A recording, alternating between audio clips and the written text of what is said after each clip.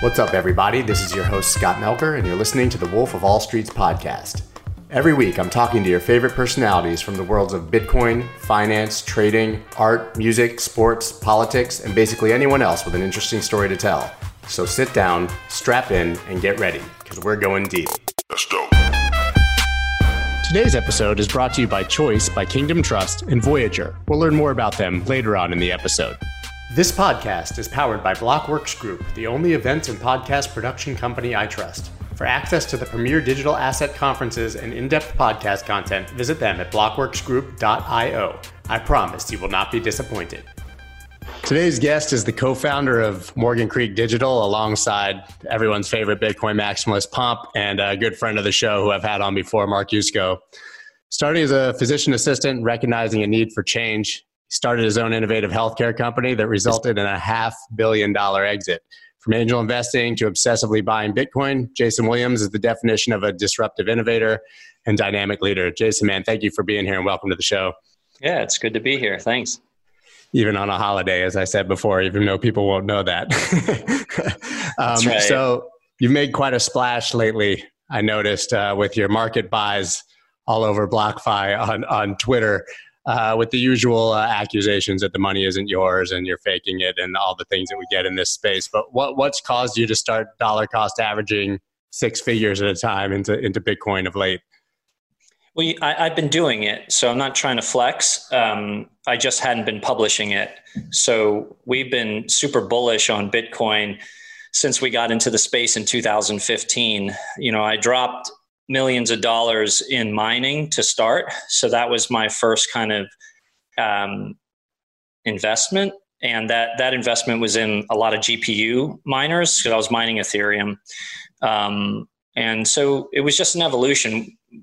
My entry was experiencing Ethereum and what you could do with it through mining, got into Bitcoin, and then just started buying and holding it. So, you know, I think I bought my first Bitcoin at like $1,200. Crazy.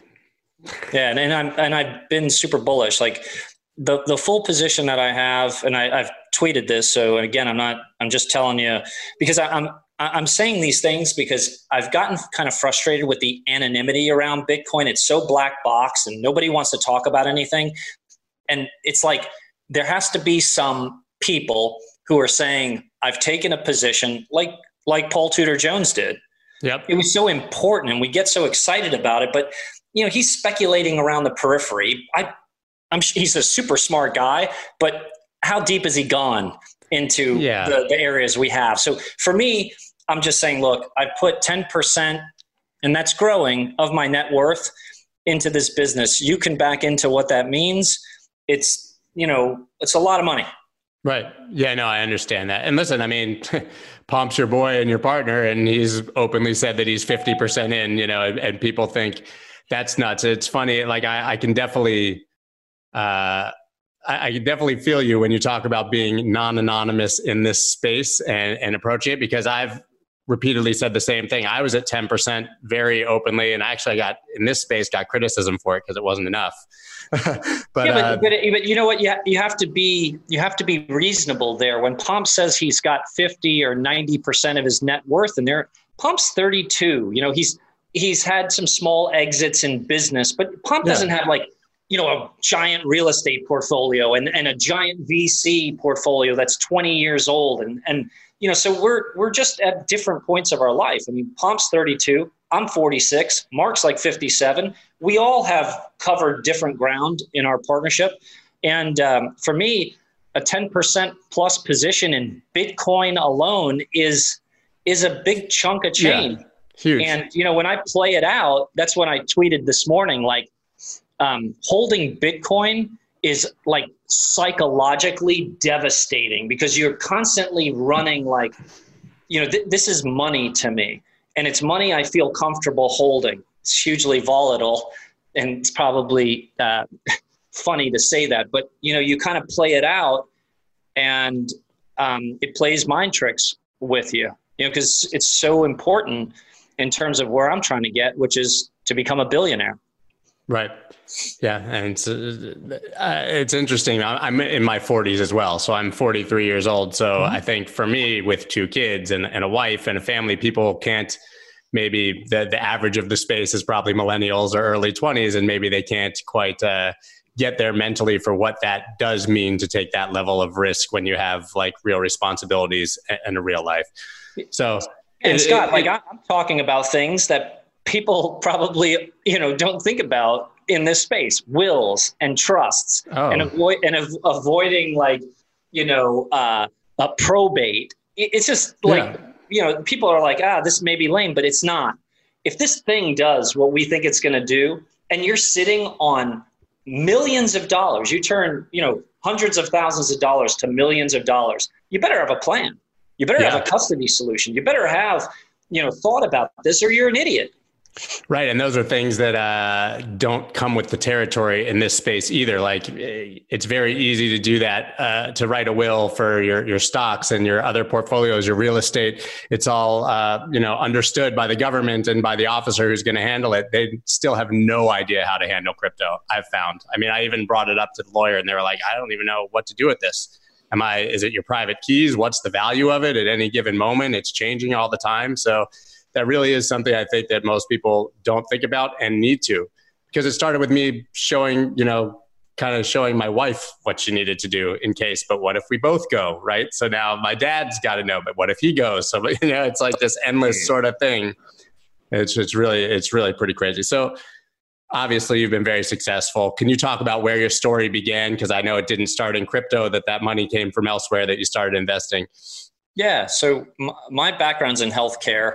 I was in PA school back in 1996, graduated in 98, got accepted to Yale in a surgical residency for physician assistants. While I was there, started to talk to my professors about a retail play for healthcare. It was just urgent care, but I wanted to put it next to a Starbucks, kind of where people lived in the community and away from the hospital system.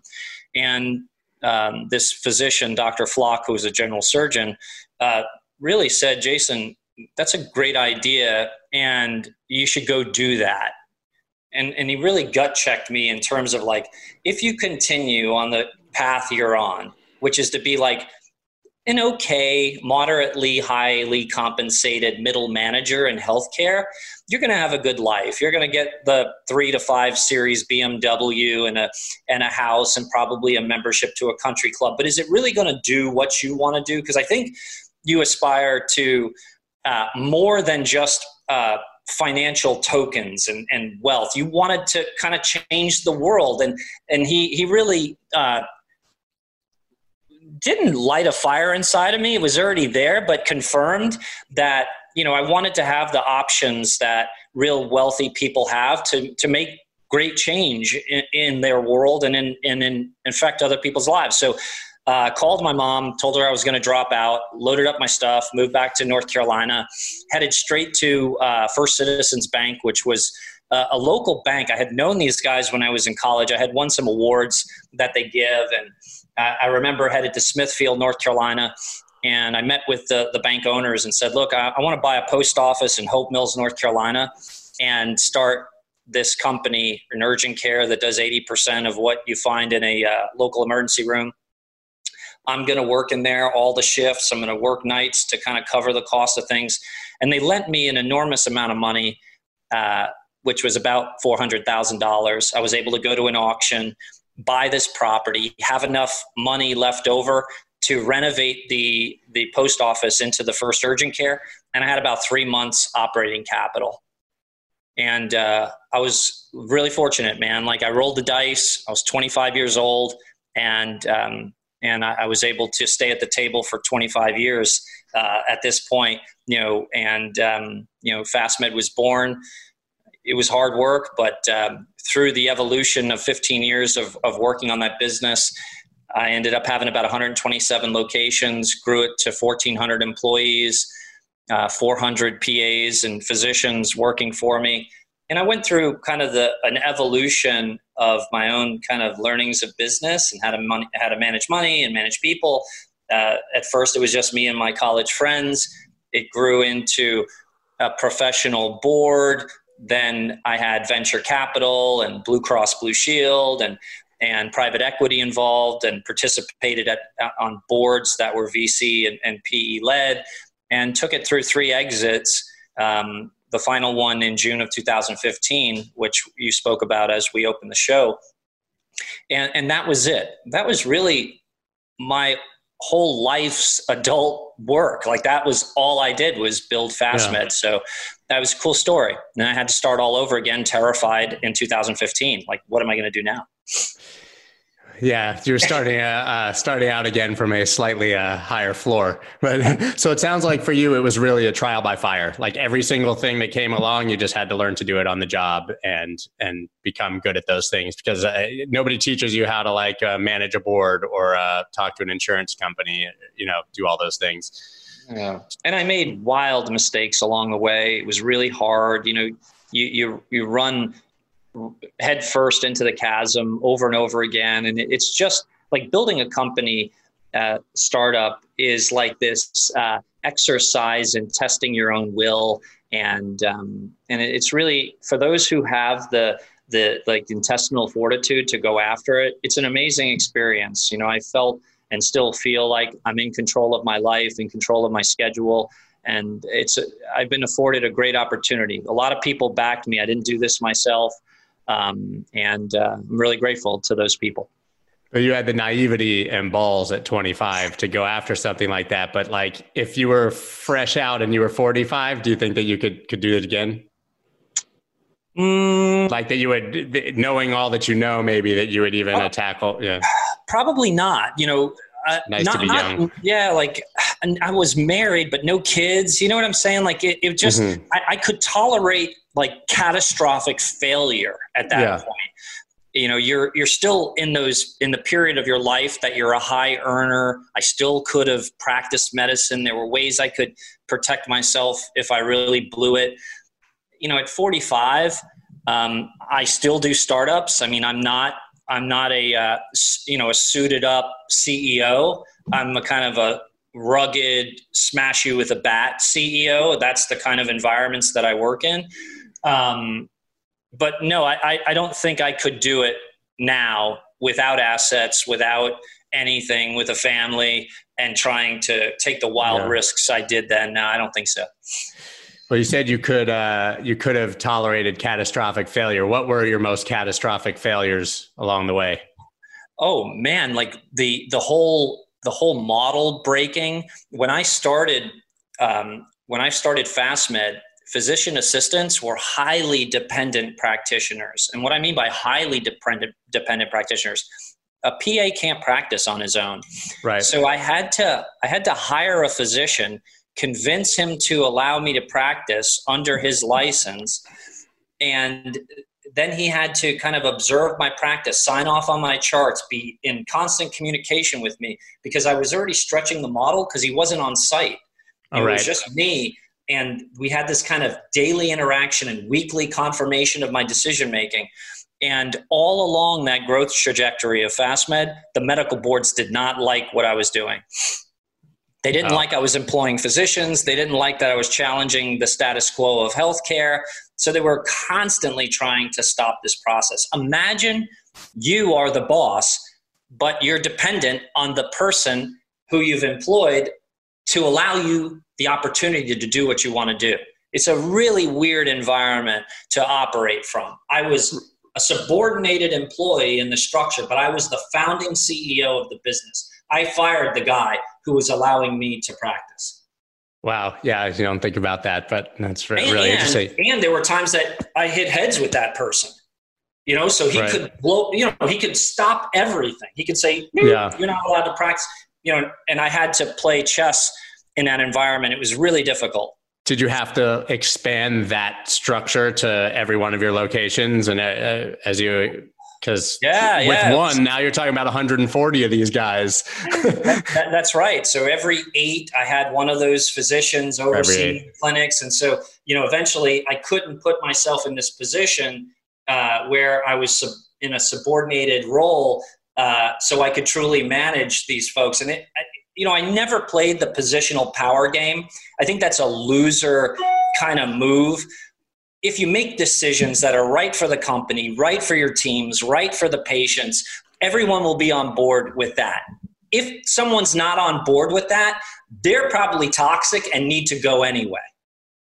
Right? So once you get yourself in the right position, you've got the right culture, and you're working with the right people, it becomes really easy. You don't have to be like, I'm Jason, I'm the CEO. You're just like, I'm Jason, I'm your friend, and we're trying to do the right thing. Right. What are you understanding at this point? Yeah, that makes sense.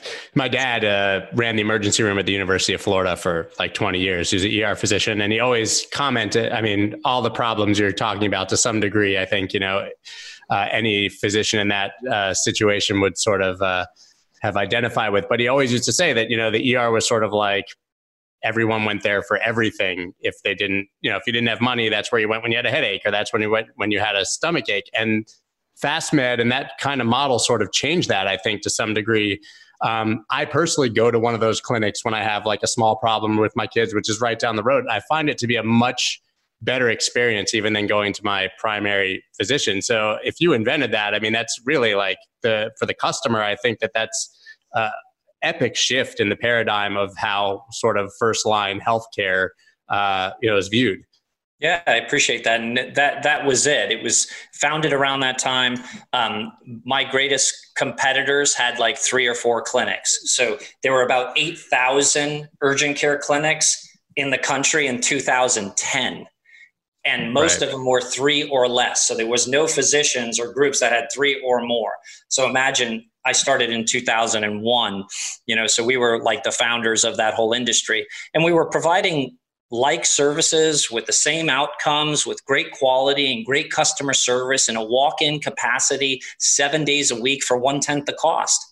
Yeah, without the customers sitting there for 9 hours with people that are like dying next to them who can't be seen, which is the normal emergency room experience. Yep.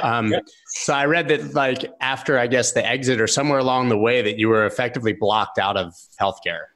Can you talk about that? Yeah. So in 2010, I had my first exit, and it was a large sum of money. I was able to roll a large sum forward, and I stayed with the company for 5 years. But that transaction had a 10-year non-compete starting. So it was like, 2010 to 2020. I stayed with them for 5 years, so I was able to work through that. But after I left in June 2015, I was blocked out of healthcare, couldn't practice, and also couldn't do anything in the space around non-appointment based medicine. So I had to figure out something else to do. And that was probably another really terrifying moment, because on a Thursday, when we sold the company to Abry, we finally got that transaction, and Abry was like, look, you've been a good steward. You've been a great founder. We're going to let you have a complete exit if you want. Otherwise, you can stick around and help us build. And I had enough at that point. So I said, look, I'll disappear for 5 years and do something else. And they gave me a lot of money, and that was funny, it. Though you talk about it was terrifying, but I think that that kind of speaks to the kind of person you are and your motivation, and that you just like to dominate, obviously, because a lot of people would have said, that's a 5-year vacation. I'm rich. I'm going to the beach. It's a wrap, right? So clearly you woke up literally the next day and were like, I need to do something. I mean, where do you think you get that sort of drive? I mean, I don't think that that's inherent in most people.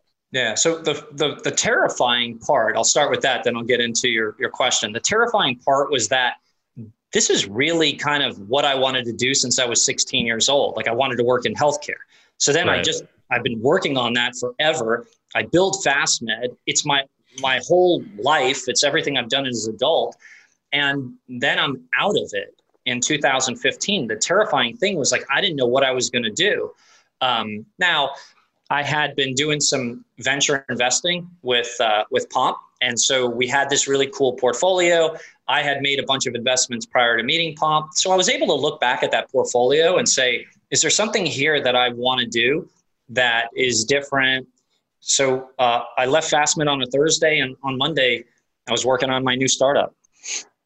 That's incredible. How'd you meet Pomp and Mark? Tell me about how Morgan Creek came together. Yeah. So I had this friend that worked for Mark Cuban in his office, family office, helping due diligence on investing. He told me that there was this really smart guy who had just left Snap, had like a horrible situation go down where he was like only there for 2 weeks. Before that, he was at Facebook, doing really well, working on growth and different strategies there. But he was moving back to Raleigh, and he thought we'd get along well, so we should meet. And Pomp and I met for a beer in downtown Raleigh. His family was living in Raleigh here at that time. This is early 2015. And we just got along really well. We both wanted to start a venture fund. We were both really interested in pre-seed and early stage venture investing. So we decided to start Full Tilt Capital together. And that was the beginning of our friendship and our investing together. And we've invested with Full Tilt about 63 different companies. Wow. We invested about $18 million into those companies. The majority of it was in early stage pre-IPO stuff, or late stage pre-IPO stuff, excuse me. And then the balance of the money was in a bunch of really cool startups. What we realized while we were doing the Full Tilt portfolio was a lot of smart money and a lot of smart people were going into blockchain. And Pomp and I were on our way to Charlotte to buy a McDonald's that we were going to convert into a coin laundromat. And we were just going back and forth about mining and Bitcoin and what is a blockchain and what's going on in the space. And by the time we spent that 6 hours or so in the car together, I was ready to go. The way that I learn is by actively doing things. So Pomp, myself, and JP Barrick started building GPU rigs, sourcing the graphics cards, plugging them in, mining, and that began the adventure. But that's where Pomp and I kind of pivoted into the blockchain space. During 2015, 2016, early 2017, we had been watching Mark Yusko, who is like a really amazing guy in that he's got this long-standing experience managing money and dealing with institutions. He had a large amount of infrastructure set up in Chapel Hill with Morgan Creek Capital Management. So we had like 40 full-time employees. And we felt that the alignment of our cultural perspectives between Pomp, Mark, and myself, the fact that Mark had this institutional machine that could interface with them and we could potentially raise money there would be a great asset for Pomp and I if we wanted to move into investing in blockchain and this space. So, because we were working out of Starbucks. Amazing. And Mark is the man. He blew my mind. We've kind of gone back and forth a lot on social media and stuff, but when I had him on the show, it was just like a student professor, just getting absolutely schooled by your professor in like a one-on-one learning session. It's incredible that you get to interface with someone like that, both those guys on a regular basis. So you started the fund. You guys are, if last I checked, you're in about 10 different coins, right? But primarily Bitcoin. Is there anything that's on your guys' radar that you're thinking about potentially adding? Yeah, I would say, we really don't invest in any type of like altcoins. We have the digital asset index fund, which we did with Bitwise, but that really was driven by some of our LPs wanting that exposure. So we worked with Bitwise to set that up, and people can just go to that if they want that type of exposure. The main funds that we invest out of, Morgan Creek Blockchain Opportunity Fund 1 and 2, they only hold Bitcoin positions, and then they have equity positions in businesses in the space. But we're not traders of Bitcoin. We hold Bitcoin. We've DCA'd into our positions. Our first fund was set off to be a $25 million fund. We ended up raising about $41 million. And that turned out very well. It's closed at this point. Our second fund, we're trying to raise 250 million, and we've closed about 70 million at this point, and we're closing more capital now. So it's exciting, and I'm happy to participate in the space. So I'm a huge fan of BlockFi. I know that that's one of your bigger. I'm assuming, I know that you guys invested in them. What drew you to them and their model specifically? Yeah. So the general thesis that we had was we wanted to try to invest in infrastructure around blockchain and crypto. That's what I understand. Like, that's what FastMed was. It was literally like looking at primary care or looking at a hospital system and a hospital system emergency department and saying, like, look, there's a gap here. There's some value that we can create if we build an infrastructure layer between the primary care, who's open 5 days a week and doesn't really have walk-in services and doesn't really have X-ray and other technologies that could expand the service offering. And then the hospital emergency room has everything you can imagine, but you don't need to go there because it's expensive and it's set up to save people's lives, not diagnose your sinusitis. When you take that same kind of approach to investing in this space, you find investments like BlockFi to be really interesting, but kind of boring. BlockFi is just a bank. It's offering banking services, but in the crypto space. And that may be something that, Bitcoin maximalists who want, sovereignty and they want to control their tokens, it's just a non-starter for them. But for others that, want the user experience and will take on some of the risk that they have taken, and I would even go further to say more risk putting fiat in banks. Just say you trust your bank? Right, or trust fiat, right? Do you trust US dollars and trust your bank? When you really start to think about this, it's not so far-fetched to say BlockFi is a good service. It may not meet everyone's needs, but it's a good service. And, I love the service offerings. As a bank, you can deposit crypto and they continue to expand the type of crypto they have. You can earn interest on those deposits. You can leverage those deposits and get loans. And they have ways for you to exchange crypto inside that bank, which is interesting. Yeah. They have some protections involved. They're constantly evolving. They've had some issues recently, but Zach and Flory are doing a great job, and the whole team at BlockFi. I'm a huge fan. Yeah, I had Zach on the show as well, and they're and I'm very friendly with those guys. But like, their security breach, luckily, was an informational breach. That obviously that nobody's funds were ever at risk, which is good. And but I'll tell you, it doesn't feel good. I wanted to have Zach on going parabolic, and because I want to explore this in real time with him, so people can not feel like they're being bullshitted. So right. I'll do this. I'll do it with you. I haven't done it with Zach yet, but I wanted, because it affected me. Let me tell you how. Me too. Yeah, okay. Because people may not know that. Like, they're saying, oh, Jason, 40% or some percentages of people's PI, personal information, was lost through a SIM port attack on an employee at BlockFi.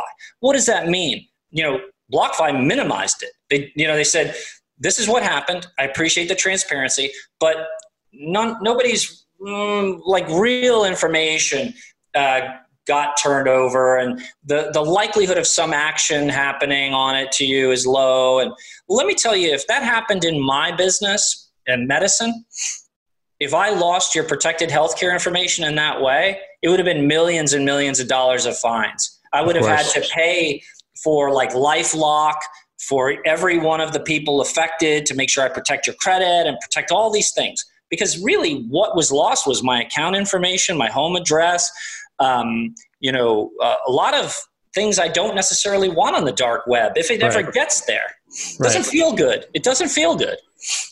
Well, have you ever been personally hacked? I was SIM swapped, which was like the most miserable experience. Actually, you reached out to me with quick advice when I was SIM swapped, and given I was well protected, so they didn't get anything in that regard. But that means they have every single piece of personal information. We're able to pretend to be me, unless they obviously had someone paid off at the phone company. But it really is the worst feeling in the world. It's funny. And so I switched my phone service to a company that's like a concierge that basically protects your SIM, which is called Afani. And I introduced him to Zach the minute that it had happened, and they had been interfacing since, because it's crazy. Like BlockFi was secure. It was one of their employees who got SIM swapped. So you don't realize how many ways your information is out there and how many different ways someone can attack any company. Right? Yeah, I mean, unfortunately, I've been SIM swapped 8 times. I think it's 8 times you gotta total. Meet my buddy, yeah. it was dreadful, and it always would happen when I was overseas. And imagine being overseas and not having your phone, not having your email, like everything is malfunctioning, and you can't get in touch with people. It's a dreadful experience, and I've been through fire with it. And OPSEC for me is important. People think I'm out here YOLOing and posting like my transactions and stuff. Part of it is exploratory.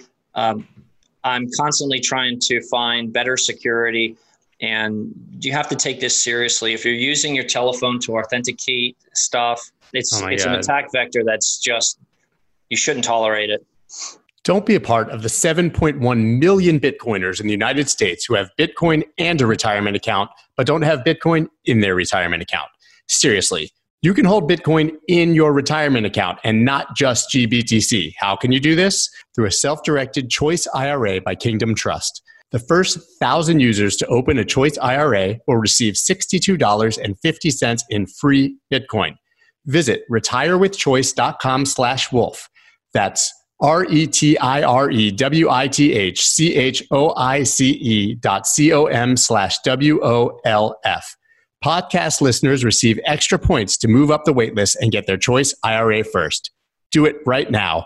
It's time to take control of your financial future and free yourself from the restrictions of classic retirement accounts. Are you sick of paying ridiculous fees to trade crypto? It's time you try Voyager. It's hands down my favorite place to buy and trade crypto, and it's 100% commission free. Voyager gives you easy access to more than 30 top crypto assets, and you can instantly transfer cash from your bank account so you never miss a trading opportunity. Even better, you can now automatically earn interest on your crypto holdings. Currently, they're offering 5% interest on Bitcoin and 6% on USDC. Yes, you heard that correctly, 6%. And there are no limits or lockups, which means your funds always stay liquid. Find out why so many people are making the switch to Voyager. Visit investvoyager.com or search for Voyager on the iTunes or Google Play Store and get $25 in free Bitcoin when you use the promo code SCOTT25. That's investvoyager.com, promo code SCOTT25 for $25 in free Bitcoin, and start trading today. You've been SIM swapped 8 times, but you still, with your name and face on the internet like me. So, I mean, I guess that speaks to how important you think this space is, and that it's worth the risk to be out there and really preaching about the importance of Bitcoin, because we know that we're targets. I mean, we're not farm animals with avatars. Yeah, I was talking to Jameson about this yesterday. Like, we both had a very similar experience, and it was beyond just SIM porting. It was threats of kidnapping, Yeah. I mean, really hardcore stuff. Guns, personal security, FBI. I'm all over this, man. Like, I can text the FBI right now and put them on different things that are going on or problems that I'm facing. It totally sucked. What Jameson did, he anonymized his whole life and sold his house and went off grid. I don't want to live like that. Exactly. And I had an experience that kind of hardened me to this world before I got into crypto. So from 2010 to 2013, I was moonlighting as the medical examiner of Cumberland County. So as the medical examiner, I was doing the autopsies out of the office of the chief medical examiner in Chapel Hill, all the external investigations of death, murders, suicide, et cetera. And then I'd have to testify as to how the people died, what happened. And a lot of the evidence I was providing would lock up really bad people who had done bad things. So I had like every asshole on the planet like coming at me. So living with security, video cameras and stuff. It wasn't something I was foreign to. I don't like it. And I'd much rather not have every asshole on the planet trying to attack me all the time, but I don't know what else to do. Yeah, I mean, then they win, right? If you hide and I understand why Jameson notoriously sort of did that. And actually, I think what he did is a good lesson for people who want to take lesser steps, since it's kind of laid out there how he did it, that you could do part of it, and take certain precautions without having to go completely off grid and hide. But it's the worst feeling in the world. I was talking to, I don't know if you've ever spoken to Bitcoin Tina. You've got to interview Tina. Bitcoin Tina is really, really smart. But one of the things that I explored with Bitcoin Tina, which I'd love to get your thoughts on, if Bitcoin does what we think it's going to do, and Bitcoin becomes, and I don't know if you believe this, but what if Bitcoin becomes reserve currency? Currency. Yeah. It is the money of the world, and you have an extraordinary amount of it as an individual, amount of it as an individual, and that could be 10 Bitcoin. Because at that point, an extraordinary amount, maybe not so extraordinary, but because Tina thinks one Bitcoin's going to be worth $50 million. I think he says that 48 seconds into my interview. Right. At which point you're talking about having $500 million if you've got to, right. As a 25-year-old jerk off, you have no capacity, you have no plan, but you're worth what? Yeah. Give me a break. Imagine the pressure, solicitation, and danger that you could be in. It could be fully Mad Max, but you're talking about private army level of security required at that point. Yeah. I don't know about I don't like to make outrageous predictions about price, but if the scenario plays where there's hyperinflation, if dollars become less and Bitcoin becomes more, then you have a lot of pissed off people and a lot of rich people who were not rich before. It's basically a switching of roles, as you said, and at that point you've got real problems. Yeah, it's an interesting thing to explore. So again, I posted today, Berkshire Hathaway Class A stock is like $250 some odd $1,000 a share. Why is it so hard to believe that one Bitcoin could be worth $250,000 of Bitcoin? Especially when all you're buying with Warren Buffett right now is a big pile of cash. A big pile of cash and a bunch of inflation, like stocks that have been inflated and propped up. And I mean, it's a really interesting thing to explore. And I don't want to keep throwing these crazy price targets out.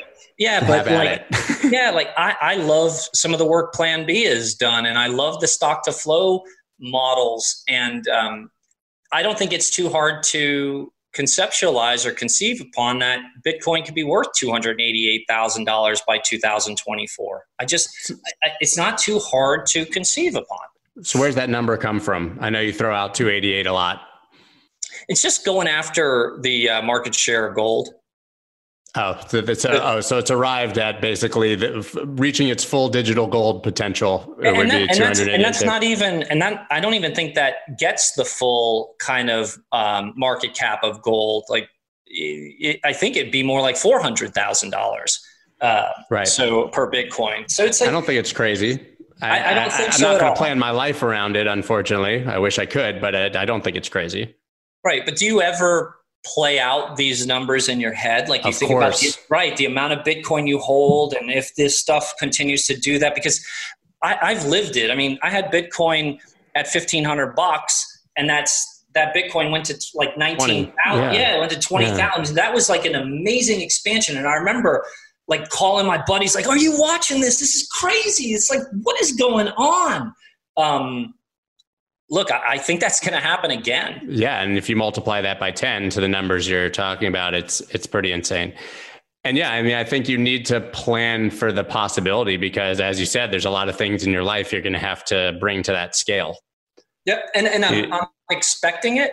So I'm talking about it. That's why I'm saying. You don't want that like in a, if it's $288,000 of Bitcoin, maybe that like ledger that's kind of casually sitting on your desk is not going to like. Where's that seed phrase? Right. How do I do this? How do I back the level of security of being your own bank when your own bank is worth tens of millions of dollars is really pretty mind-boggling and uncomfortable thing to consider. Yeah, I mean, you should be pressure testing who has your backup keys. Right. Are they in a bank, a safety deposit box, a friend? That friend may not be a great friend once this thing is worth what you think it is. So that's what I'm saying. Like, let's start the discussion now. If you fail to plan, you plan to fail. Let's do it now. And then when this thing starts running, your pulse is, quickened, but you don't have to worry about anything. Because it's planned, right? It's planned. Let's do it now. No emotional decisions. So and it's interesting. You've been doing this for 5 or 6 years. Like you've been in this space. You're OG level for sure. But you're now constantly talking about finally really taking the red pill.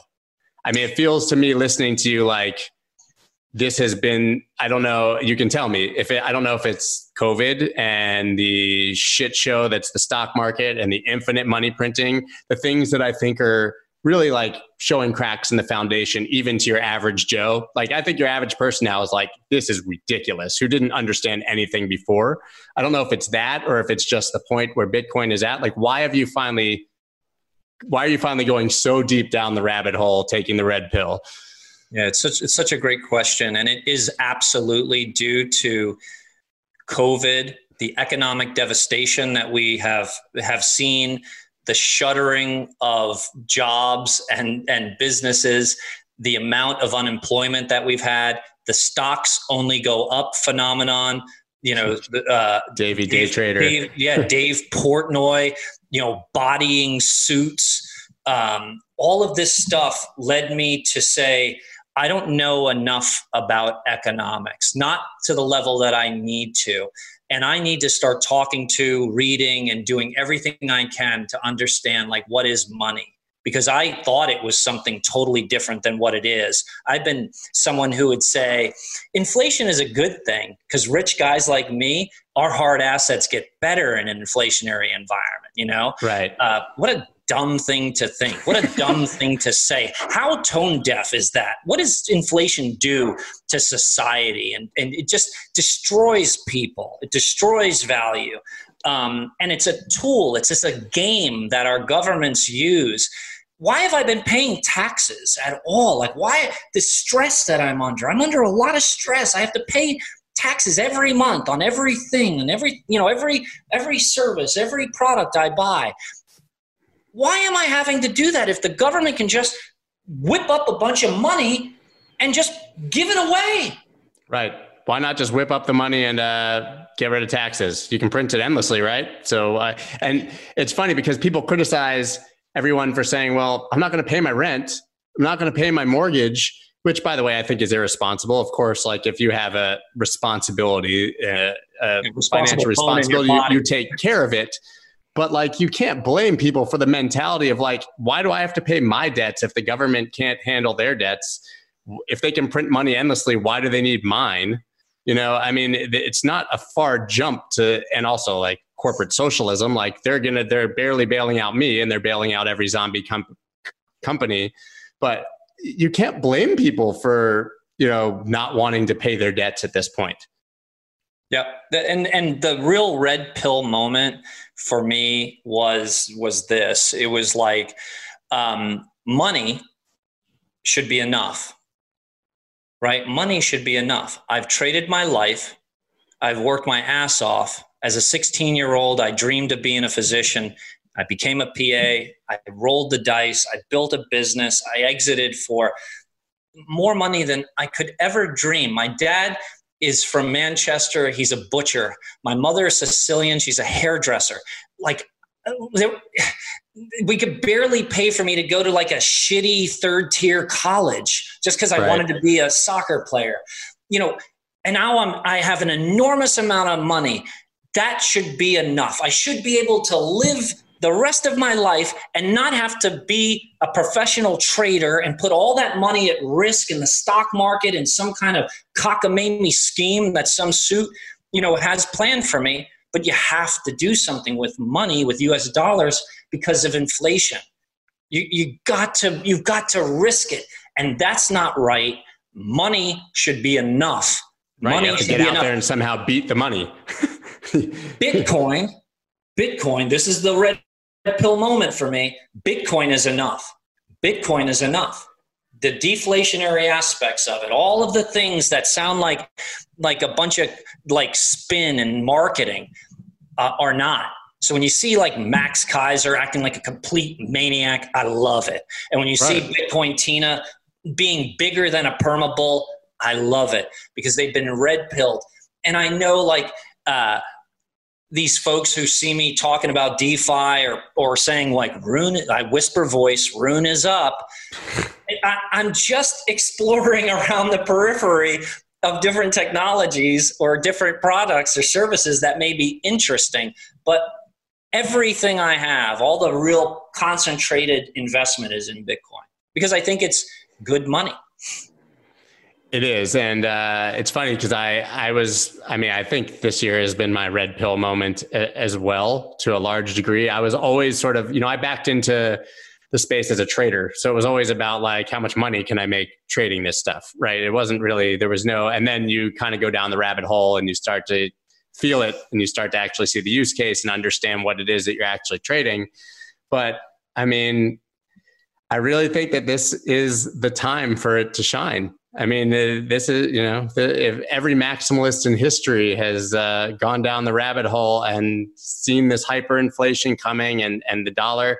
I always used to joke I can't pay my kids' private school tuition in Bitcoin, so what use is it? But that will happen. And the question is, I guess I'm asking you, you say Bitcoin is enough, but we still need it to be accepted, right? You need to be able to use it. Or are you saying that you just exit as much as you need to at any given time to pay those bills and hoard the rest? Yeah, I'm not even looking for another use case of Bitcoin. Its use case is to hold it. Right. It's infinitely divisible. And as it consumes different asset classes and continues to grow in value, you can split it and you'll be able to do different things with it, but its use case is exactly hold it. I'm not looking to transact it. I don't want to sell my Bitcoin. I don't want anything. I'm not trying to trade it. Right. The use case is right. I guess there's just people. You're right. But the use case obviously is if there's a person who only has $1,000 to their name and is living in some foreign country and needs to pay their bills, I guess keep as much of it as you can and only sell it when you need to get those things that you desire or that you need to live. That's a fair point. Again, I'm saying if you have the ability to buy and hold it, I would take some position and buy and hold it. Yeah, even decimal points, sats. But listen, the funny thing is that that's not a foreign concept. It seems nuts when you're talking about Bitcoin, but generational wealth has been accumulated for all time by people buying stocks and holding them. That's what you do. How about just saving money? Yeah, you just get money in there and you don't touch it. The only thing you have to do is not touch your money, not touch your investments. Yeah. That's the thing people can't do, but that's all there is. Right. I don't know why people struggle with this. I'm saying to you, buy Bitcoin and just hold it. It's good money. If I was saying to you, don't spend all your money, just hold it. That would be an investment strategy. Don't spend all your money. It seems more palatable to say that, but then you say, well, you're taking money, and I think bad money, inflationary money, just monopoly money. Who knows what this stuff is anymore? They send it to you for free. They just change decimal points on a ledger and do all kinds of crazy stuff with it. Who knows what it is? I'm saying take that stuff and buy good money and just hold it as much as you can. Yeah, it makes complete sense. So they're sending out $1,200 stimulus checks, that people's kids are going to pay $12,000 back for. Yeah. So what do you think the end game really is? Obviously, we all have this Venezuela, Lebanon, Argentina, money in the streets in your suitcase, Germany pre-World War II vision of what it could be. But those weren't world reserve currencies like the dollar. What do you think the end game is of all this money printing? Do you think that that's where it's headed? Yeah, you brought up the exact point. The reason we get to play around the way we do is, I think, because of World War II, and we are the world's reserve currency, and every oil transaction in the world is backed by the U.S. dollar. And all the banks that do those transactions have to hold U.S. dollars to do those transactions. And what the U.S. has done, and it's probably through design and through economic warfare. There's not a lot of US dollars out there. So they kind of choked off supply. So they're able to run the money printer right now. And it's scaring the shit out of everyone. But the world wants those dollars. It's consuming them. And I don't know how many times we can multiply the amount of currency, US dollars, that are out there. I know that when Ben Bernanke did this in 2010, they quintupled the money supply and it did nothing. I'm going to overgeneralize this. I'm going to say we didn't really see inflation, but there was inflation in stocks and inflation in all kinds of places. But we didn't see you didn't see the standard kind of inflation that you see in these countries where it's like suitcases of money to buy a loaf of bread. That's right. And it probably will do the same thing. We're going to see inflation around the periphery. You're going to lose buying power, no doubt. No doubt. Of course. When we lose the status as the world's reserve currency, that's when this stuff gets really real. But the U.S. still has a lot of might. We still have a very strong military. We still have the positions that we have. We have a president that will do whatever he has to do to keep that stock market rolling. Like that's what's, like, in my opinion, going on right now. Which is funny because that actually means devaluing the dollar.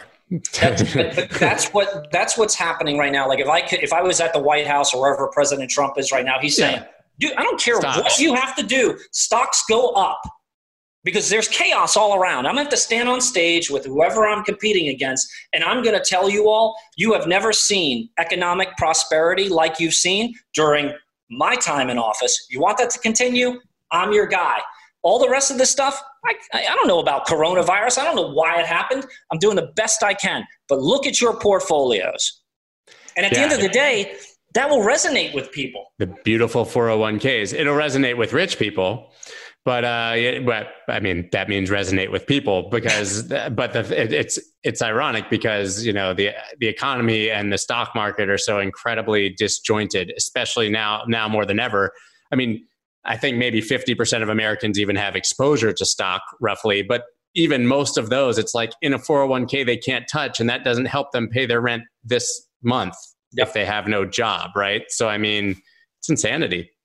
Yeah, it's hard to even believe the statistics that are coming out now. Like we got into this like fake news and all this stuff going on. Now I don't even know. The job numbers are such horseshit. I don't even understand. Every Thursday it's like we've lost 2 million jobs. We've lost 1.5 million. Then the monthly it's like up 4 million jobs.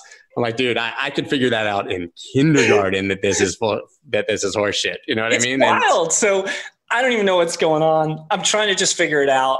I'm sharing everything that I'm learning with everyone around me. And, again, that's why Bitcoin feels so good. And I'm a guy who has assets. Like I buy property, I buy different stuff. I even test out Peter Schiff's business and bought a bunch of gold and silver just to see it. I'm not a big gold and silver guy. I mean, Pomp used to joke with me. Why not have some?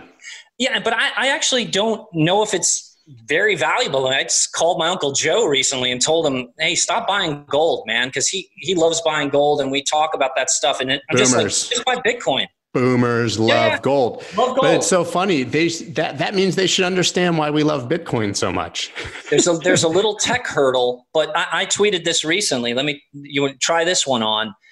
I really feel unfortunate. I think it's unfortunate for millennials because they've been put in a bad position financially.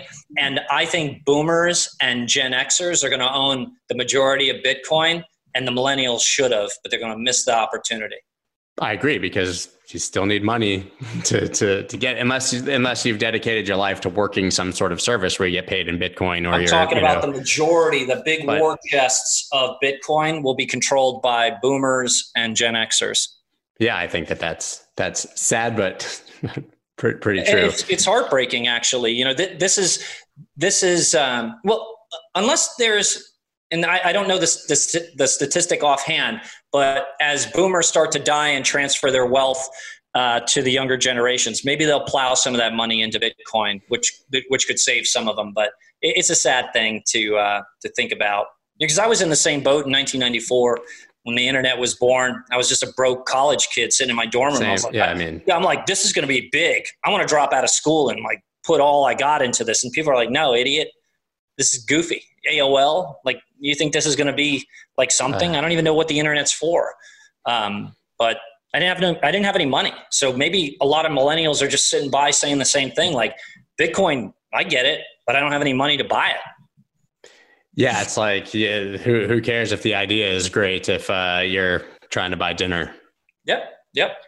And millennials have really, I mean, you know, they get a bad rap for being like lazy and this and that, but they've just gotten the shit end of the stick at every single turn. I mean, graduating, you know, whether it's college or grad school during a financial crisis, depending on what level they are, September 11th, like, I mean, there's just never been, and you know, they've been dealing with this inflation to some degree their entire lives. Student debt. I mean, there's almost impossible for a millennial to have, you know, achieved financial independence or success, I would say, at this point. Yeah. And I'm not one who subscribes to the fact or the opinion that millennials are lazy. I agree with you that they've been just raised or had to experience like economic devastation throughout their transformative years, including watching their parents and them lose their homes. I mean, it's been crazy. And it's not hard for me to understand why they may not want to buy homes, why they'd rather rent. And, you know, they're the most educated group in history. You know, I wish I had a statistic to back that statement up, but I think it's true. Like, I mean, I got to college and they asked me what my email address was going to be in 1995. And I asked them what an email address was. You know what I mean? Like, I literally had never even heard of it. I didn't know what the internet was. You know, now the velocity of information, these kids learn so more than we learned in 4 years and in 4 hours. I really believe that, you know. Now figuring out what's actually true and what's fake is a whole other challenge. But also, like, millennials, I mean, if you were graduating college or something in 2008 and you saw, first of all, we talked about not being able to trust your bank. You saw the banks default on all these loans. They were taking all of our money that we deposited and loaning it for complete crap. And to go through that and then see it all happening again, like nobody learned their lesson and they're getting brutalized for it once again. I mean, Bitcoin really does answer that. You know, it's a meme. Bitcoin fixes this, but it's so true. And again, at this point, it's taken me 5 years to arrive at this conclusion that I'm not really looking for the layer 2 and layer 3 and layer 4 over Bitcoin. I'm saying Bitcoin's fine just like it is. The construction, the way it works, it's fine. You got to own it. You've got to own it. And whatever you have to do to custody it, protect it, put it in a will, put it in a trust, avoid probate, make sure that you have, and, you know, go through the security layers so there's redundancy and you don't lose it, is smart. It's smart. And then because we don't know what's going to happen with the geopolitical environment that we're in today. Who knows what that is going to do? Just do this. Take some control of your own life. Just do this. It feels good. It does. It really does feel good. As much stress as it can cause in your life, as you've mentioned before, with the volatility and more the custody.